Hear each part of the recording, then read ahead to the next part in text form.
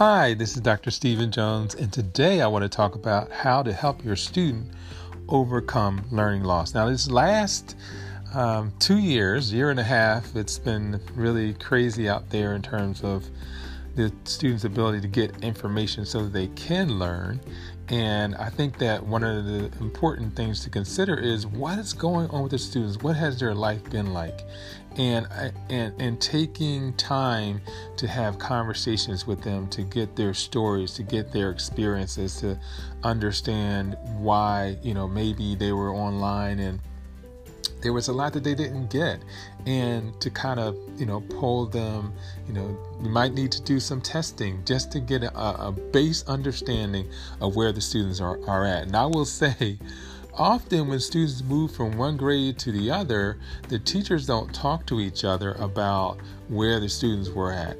I think even more so now, we're going to have those conversations about where students are at, or where students have experienced the need to actually take a year back to go back to 7th grade because they really didn't learn anything in that year, and having conversations with the parents. Most schools will, at the beginning of the year, have those conversations with parents, have a parents' night, but that needs to be a part of the conversation. What's been going on? Let's get a base idea of the experiences of our students over the year, and then also our teachers being sensitive to how they've been able to instruct, whether they have a sense from what they've been giving to the students that they've moved forward. Maybe they normally would teach a year's worth of information, but they had to reduce that to get it to the students, to get them to engage with the knowledge that they were trying to share. So I guess my word is sensitivity, being available and open and gathering information, being that early researchers so that we can understand how much learning loss is going on. Not to just dive in. This is the way we've always taught 8th grade. This is the way we've always taught 10th grade. This is the way we've always taught 3rd grade. But considered that students have had a different experience, and that we want to conquer the best that we can the learning loss that happened and bring them up to speed with where they need to be. So that's going to involve innovative teaching, and professional development should be in that direction. How can we innovate? How can we enhance instruction in such a way that it brings students along? How can we use more creativity in what students are learning? How can we use more hands-on experiences in what they're learning so that they can be more engaged with the process? And then we're going to have to certainly increase reading. And when I say reading, I don't always mean the typical books. We can find ways to get students other books, ebooks, audio books that we can engage the students with. So just don't think of reading from one perspective. Think of it from the perspective that I need to give them several different ways that they can increase their reading, they can increase their vocabulary, and they can apply what they're learning. I remember being back in elementary school, we were learning all these words and definitions, but we weren't applying them to anything. So it was just like memorizing words and definitions. But I think it's better when I know the word, the definition, and I apply it to something. So finding ways to make that happen throughout the week, throughout the day, in their own learning environment. Creating sentences, for example, that have to do with their own learning environment and the word that they're trying to define. So being more creative in that, I think, is helpful.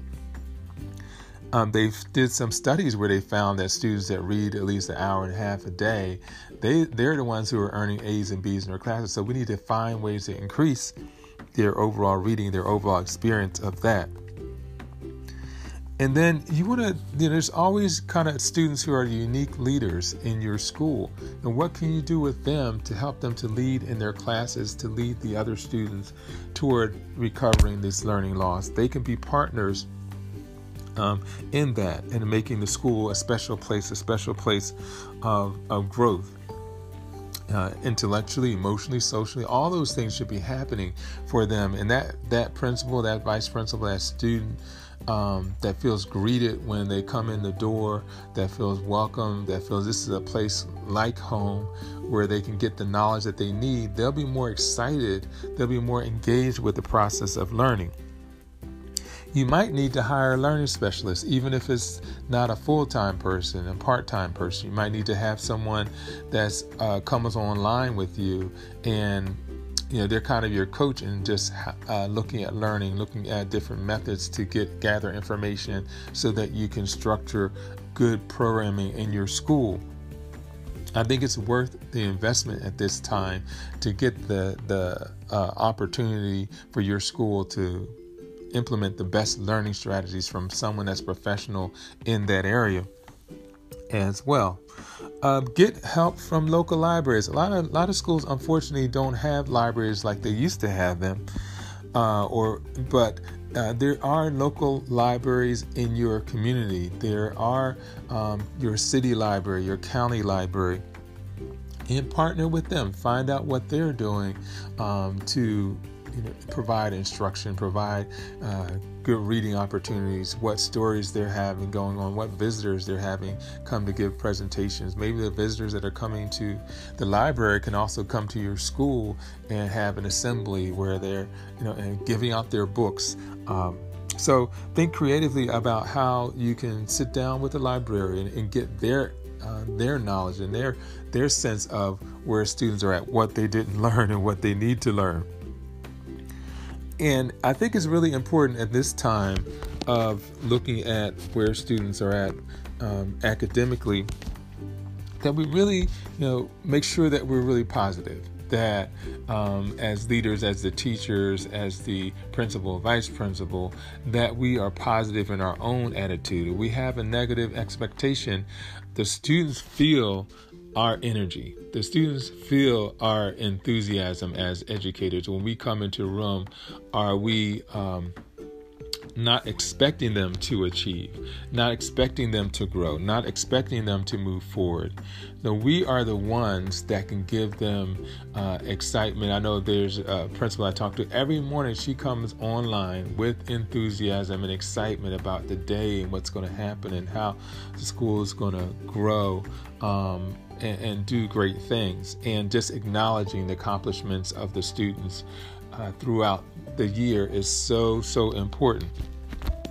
That gets your school in a place where students see that they can do great things, and no matter what age, whether elementary school, middle school, or high school, students love to be acknowledged. They love to be part of something that is positive. So find ways.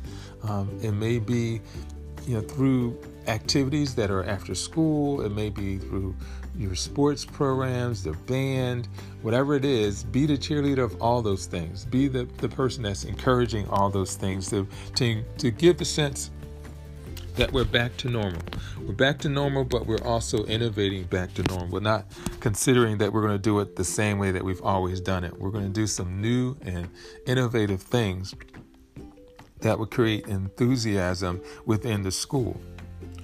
Then work to be creative with mathematics. There's different ways that math can be instructed, and math is the most significant indicator of how a student will do in college. So if we know that we can enhance and strengthen students' math skills, maybe it is tutoring, maybe it's a special software that you're using with your students. And now we've gone to a place where, yes, we are using computers, we are listening to webinars and seminars. Are there creative, innovative apps that you can use in mathematics with all your students? Maybe there are competitions that you can have with mathematics. But be the person that is looking at, wow, these students didn't learn a lot in math. We need to test them and see where they're at, and then bring them up. Bring them up by using innovative methods that you haven't used before. There are a lot of math experts at your local colleges. Call on them. Call on the math faculty. Call on the math departments at local universities. Get their information. Get their ideas of what can be done to enhance math, to strengthen math in your school. It will be worth the investment of your time to make sure that your math is sound and that students can feel confident in that area. It's a great investment. Have a plan that involves everyone. It's not too late. to have a plan, to develop a plan, and it may be an ongoing plan. So every week we're having conversations about some of the things that we desire to make happen within the school. And then we're assessing whether we're moving that direction. We're using some SMART goals around that: specific, measurable, attainable, realistic, timeable. You're having SMART goals as part of your school and making sure that every week you're making progress. And you're whittling away at that learning loss. You're fighting away at that learning loss. You're cutting it off and bringing students up into the place where they need to be. And then as a college administrator, I'm really concerned about it because we're going to be sending students off to college who we know are already behind, who we know didn't get everything that they needed to get. College is going to do their job. They're going to admit students to their college. I assure you of that. But I am concerned about whether students will come out with a diploma at the end if they haven't received a sufficient foundation to be able to learn at a higher level when they get to college. So your students might need then additional instruction. You might need to get additional opportunities for them to come in or stay around after school and have this additional instruction, additional programming. You may need to implement some additional courses that you've never had at your school. That would be awesome, to implement those courses that will help the students to move forward.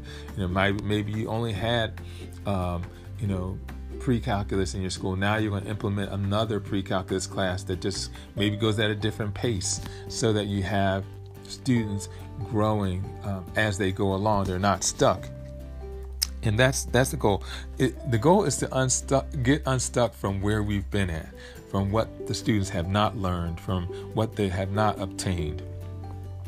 And one of the things that I've done is, I've written this book, 7 Secrets of How to Study. And I think this would be a great tool for your students to work on their learning loss. This, 7 Secrets of How to Study is just easy for middle school, high school students to kind of look at what they're doing in the area of, reading their books for comprehension and preparing for tests and being more organized and managing their time and how to stop procrastinating. Those are all the things I try to put into this workbook that students are using. Schools are using their Title I funds or funds from the federal government and other, because we've been getting this additional funds from the government. They've been using that. So just taking advantage of the resources and getting this book into the hands of your students is critical. So you can go to my website, which is drjonesbooks.com, and you'll see the students section at the top of it, and click on that. It'll take you to the book so you can get that. But I think it's my passion to ensure that students are successful. So I want you to get that book. And then think about, more after school programs. Parents are looking for things for their children to do to increase their learning and get over their learning loss. You are the one, as the leader of the school, as a teacher of the school, as a specialist, as a counselor, everyone coming together to fight against this learning loss so these students can go out into post-secondary education and do wonderful things. But we're all part of this. We all are the ones that are going to fight this and make this and overcome this. So I just wanted to give you some tips and strategies. I am on LinkedIn. I have my own page now. It's a business page called SAJ Publishing and Education Services. There's a business page on LinkedIn. I'm starting a newsletter. So if you go to my website, drjonesbooks.com, you can, then click on and join my newsletter. I want you to get that. I'm not going to do it every week. I'm going to get it out there to you once a month, but I want you to take advantage of that. And also you can reach me by email at stephenjones@rcn.com, or you can certainly call me at 610-842-3843, and have a wonderful day.